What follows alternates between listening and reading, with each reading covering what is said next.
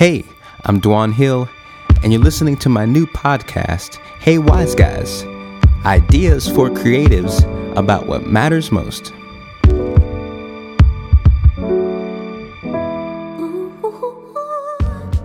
Hey y'all, welcome back. So glad you're here to check out episode 2 of season 1. This whole season that I'm doing here to launch this podcast is called Choose Your Adventure, and this episode is called Why I Was Nervous to Get Married. Oh yeah, we're going there. Yeah, it's going to be a lot of fun. Last episode we talked about fear and how the fear of surrender can stifle creativity. And in this next episode, we're going to talk about another side of fear, the fear of commitment. I know the ladies are going to cheer me on in this episode, but ladies, I'm coming for you too. So this is going to be a really interesting chat. But make sure you stay tuned to the very end because I'm still doing a great giveaway for everyone who subscribes and shares this podcast. And I'm going to feature another great friend of mine and a song that you're not going to want to miss. So without further ado, let's do it.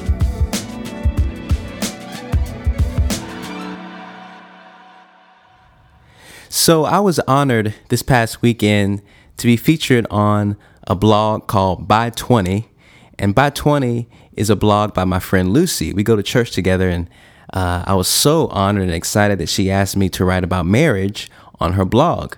I encourage you to go check out her blog, and if you want to read my post, it'd be awesome. I'd be so happy if you did that. You can go to by20.com to check that out and kind of read what I wrote there. But it kind of reminded me of my story and how Laura and I, my wife, we got together and dated and got married. And now we've been married for almost 5 years, coming up on 5 years, which, man, really, really happy and excited that we've made it and thrived and celebrated almost 5 years of being married. You know, a lot of people don't make it past 1 or 2 years. So I'm really grateful that we're still here, and hopefully we'll have many, many more. But I was reminded of how we met and kind of the things that were going on in my mind as a single man in my 20s, my late 20s, thinking about marriage.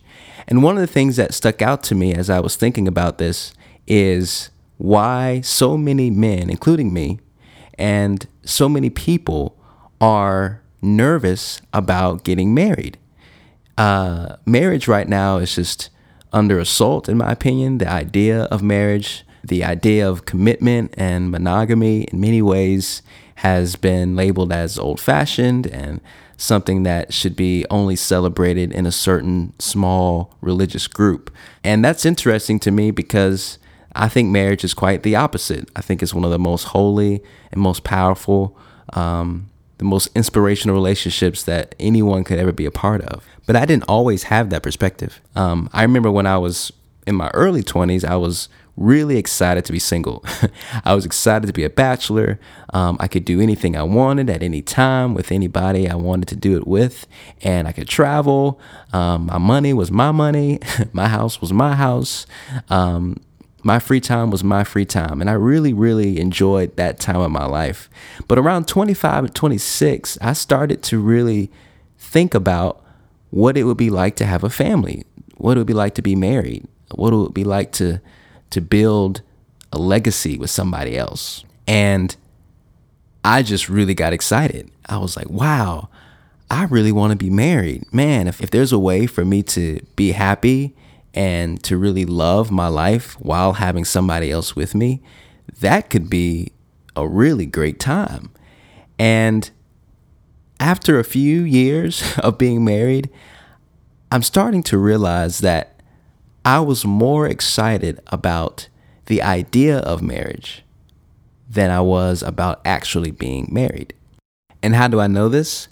Well, because Laura was in my life long before I saw her as a potential date or a potential wife. And because I was more idealistic in my thinking than I was practical and intentional with my actions, I was slow to realize how many good things were around me already, like so many other men do. So let me explain. I took Laura on a date one Sunday after church. we went to Fido here in Nashville, and part of us hanging out was, getting to know each other and finding out more about our families and finding out more about our passions and dreams. And I've thought of this game on the spot that I thought would be really flirtatious and really make her smile. And my idea was to ask her what she thought about me and to ask her what she liked about me, with the internal hope and the expectation that she would ask me the same question. And when she did, I would just pour on compliments and just make her feel so great about herself and, see where that led. But it backfired on me because the first half of the game went really well. She said she liked my music. She said that she liked my faith in God and that she appreciated my compassion for people. And I was like, great, this is a great setup for me to compliment her. And right before I was about to turn on the charm, it was like a sheet was removed from my vision, and I saw Laura in a way that I had never seen her before. After knowing her for over a year and interacting with her at church and in friend groups, I thought I knew her. I thought I had gotten to know her fairly well. But at that moment, I realized that I had missed out on seeing one of the most precious treasures I had ever encountered. And instead of me continuing my game, I just blurted out, "You are a precious jewel. And any man who you decide to be with is going to be a really blessed man." And I was like, oh, as soon as I said it, I realized that I had said something really deep and something that had transitioned from this flirtatious game into a revelation of what my future could look like. See, here's the thing. Laura didn't change, and her characteristics, her beauty, her passion for people, her intelligence, her entrepreneurship, her creativity, all these things that make her an amazing woman did not change when I saw her. I changed. I got a vision and a revelation of how valuable and precious she is. And what I realized was, for so long, I had been blinded by perfection. I was in love with the idea of marrying somebody who was already perfect and the ideal woman. I had an image in my head of what she would look like. I had plans for our family. I had aspirations for what we would do together, which are all good. However, I was missing out on what was standing right in front of me. And I was missing out on the value of a precious jewel that could potentially turn into my wife. And here is what I learned. Instead of getting to know the people around me and exploring the relationships around me to pursue my new desire for marriage, I was paralyzed by perfectionism. I was paralyzed by the ideal. And the ideal was being manifested in a lot of different ways. Everywhere you look, everyone is portraying the best versions of themselves. And on top of that, media and social media and entertainment portrays an unrealistic ideal of what women should be and what men should be. And on top of that, the worst case is, even without media and without people around me, I had in my own imagination this perfect version of who my wife would be. And I would be comparing every single woman that I encountered to that ideal imaginary woman. And that's a dangerous thing to do, because what it does, it feeds the fear of commitment. One of the reasons that men specifically have a hard time committing to a particular woman or even to a particular creative project is because in our minds, in our imagination, we already have a list of ideals that we believe will be the perfect scenario for our life or for our marriage or for our project. And while that's good, while it's good to have goals and good to have requests and to make those requests known, it can also be paralyzing and crippling to pursue those requests and pursue those desires without acknowledging what is available right in front of you. And here are some ways that the fear of commitment can really be stifling. We become negative and lose hope and stop believing that we can actually have a healthy relationship or a healthy creative project because it doesn't seem like anything around us is living up to the expectation that we have. Even when I realized how precious Laura was and how awesome of a woman she was, I remember feeling anxious about committing to her. And I was anxious and nervous because I had questions like, what if this doesn't turn out the way I imagine it would? What if she is not as good as she's coming across to be? Or even if she is as good as I think she is, even if she is as wonderful as I believe she is, what if someone more wonderful, what if someone better comes along that takes my attention away from her? And those are horrible. I mean, you could be listening and thinking, wow, what a horrible thing to think. But I don't think I'm the only one that's thought that. And I don't think I'm the only one that's even thought that for creative projects. You know, there have been times where I've been working on music or working on something creative, and I get stuck in that moment because I'm wondering if there's something else, something better, something more wonderful that I'm missing. What if I commit to this tempo or to this key or to this song or to this project, or in this case, to this person, and in 5 minutes, I discover something else that's better? And that is a good example of how fear breeds anxiety. You know, a lot of times we try to deal with anxiety as if it's the root, but anxiety actually is the fruit of a deeper root of fear. When we are afraid and nervous and unwilling and unable to take a step forward in a decision, it produces anxiety. Anxiety is something that happens in our hearts when we are wanting something to happen, but it's not happening. When we have an expectation of something to happen and it's not happening for us. It can lead to manipulation. We can try to change the circumstance to match our expectation. Sometimes we try to change even people to match the picture or even the Hollywood image of what we expect our lives and our relationships to look like. Anxiety is rooted in unknown information.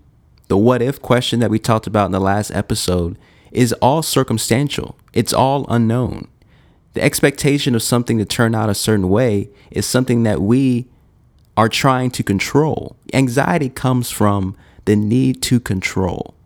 It causes us to forget the blessings that are right in front of us because we're reaching for a blessing that might not even be real. It's an ideal. It's intangible, sometimes impossible. Man, this is a revelation that I received recently, is that many times I miss out on the blessings and the things that I have in my hand because I'm reaching for something that's impossible to do. And I know in creative circles, we don't like saying things are impossible. But let me tell you what's impossible. It is impossible for me to expect a woman to be perfect. It is impossible for me to expect a marriage to be perfect. It is impossible for me to expect a project or a song to be perfect. It is the imperfection. It is the work in progress. It is the growth and the journey that makes a relationship and a project beautiful. So in any decision and in any creative project, and in my case, even in thinking about how I wanted to move forward with my relationship with Laura, I realized that I had two options. I could either use comparison to think about my ideal pleasure. In other words, compare Laura to the ideal unknown, the impossible unknown, that would weaken my relationship with her and stifle the progress of our relationship growing. Or I could commit to a real treasure. I could either compare Laura to the ideal pleasure in my mind or out there in the world, or I could commit to the real treasure that was right in front of me.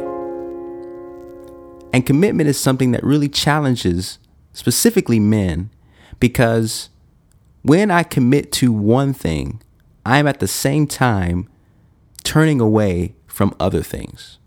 When I commit to one woman, I'm at the same time saying no to other women, and also internally accepting that even if, like we talked about in the last podcast, even if I encounter something that seems to be better in the future, my commitment to the treasure that I know that I have is the sign of maturity. It's the sign of security. It's the sign of confidence. And it is the sign and the proof of love itself. See, I know that I love Laura, even if I get distracted by something else or by another person. And that's real. You know, just as a tip for you all, your eyes and your body and your emotions and your spirit don't automatically change when you get married. It is the commitment to marriage. It is the commitment to Laura that compels me to say yes to her and no to other temptations. And so you may be wondering, man, that's a lot, Dwan. I don't know if I'm ready to commit like that. I want to be married. I want to have that experience, but I don't know if I'm ready for that. And here's how you know. Your readiness to be married or be committed to a project is determined by your willingness to give up something valuable. Here's how this works. You're not ready because you have enough money, and you're not ready because you're smart enough, and you're not ready even because you met the right person. Readiness is determined by your willingness to give up something valuable. We find this in Jesus's parable when he talks about how a man finds a treasure and sells all that he has, sells everything that he has to buy the field and the treasure together. And that's what I saw that day when I saw Laura at Fido. I was unprepared to see that treasure at that moment. But when it was shown to me, when my eyes were open, I had a choice to make. I either had to commit to this precious treasure that had been revealed to me, or I could simply let someone else commit to it. I remember the day that I was praying and asking God to help me make my final decision about whether or not I would propose to Laura. And I prayed, Lord, if you tell me to marry her, I will. And if you tell me not to, I won't. And I really thought he was going to tell me yes or no. But instead, he said something to me that I believe really helps creativity and propelled me into my marriage. I felt in my heart, he said, I will bless you if you marry her, and I will bless you if you don't. But I have shown you how much she is worth, so you make a decision. I was like, oh man, that's exactly what a great father says. He teaches you, he holds your hand, he shows you the way, and then gives you the opportunity to make a decision. And so I did. I bought a ring, I set it up, I even wrote a song, and I was really nervous still, but this is what happened.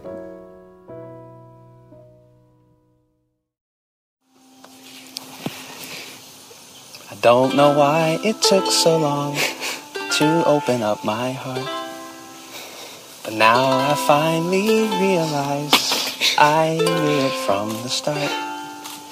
So from this moment on, I'll sing to tell you how I feel. I love you. I love you. I love you. Dear Laura, I do. There's a story that we've talked about about a man who goes on a really long journey. And he finds his treasure in a field. And with all of his joy, all of his peace, and assurance that he's going to make the right decision, he sells everything that he has to buy the whole field just to get that treasure. A virtuous woman who can find her value is more than many jewels. So today, in front of God's creation, God himself, and the Holy Spirit, I have a question to ask you, Laura. Oh my gosh. Laura Beth Miner, would you marry me? Yes. You will? Great. Yes. Good answer. Yes. Aw. Yes. Yes. Aww. That's yours. Oh, thank you. So beautiful. You're engaged. I'm engaged.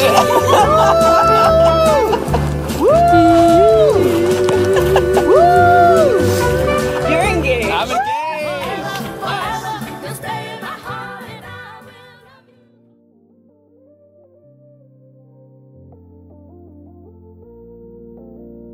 Yep, that was the proposal.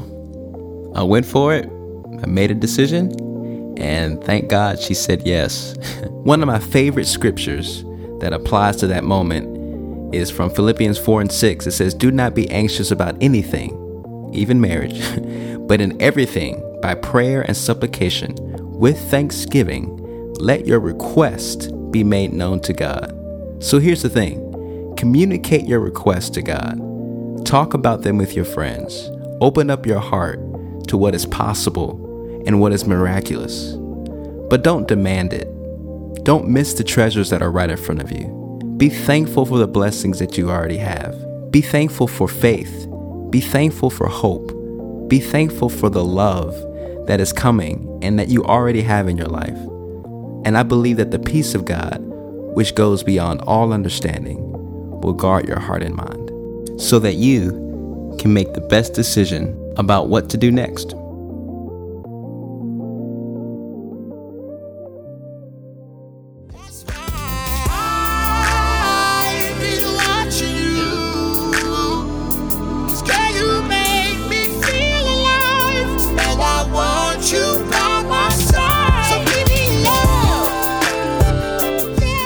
Hey, before you go, I want to introduce you to my friend Byron, Mr. Talkbox Chambers. This dude is one of the most talented musicians I have ever met. He's crazy good. And he's got a song called "Give Me Your Love." It's an amazing song about his wife, and I hope you guys love it. Check it out. By the way, he and I have been nominated along with our church for Best Contemporary Gospel Urban Song of the Year. This song we did together called "My God" has been going crazy. People have been singing this song all over the world. And the Gospel Music Association has chosen to nominate Nashville Life Music for a 2019 Dove Award. Man, it's crazy.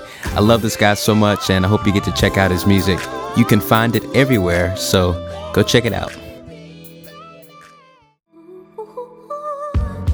Well, this concludes episode 2. Man, I'm having so much fun hanging out with you guys, and I really appreciate your time. Hey, if you get a chance, this competition, this giveaway is ending this Friday.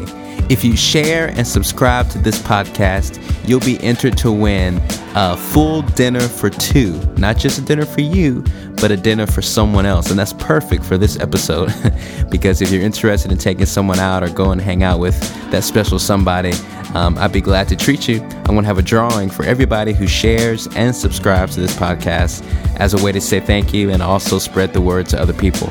All you got to do is tag me in your post to let me know that you've done it, and I'll announce the winner on Friday. All right. Love you guys. God bless you. I'll see you next time.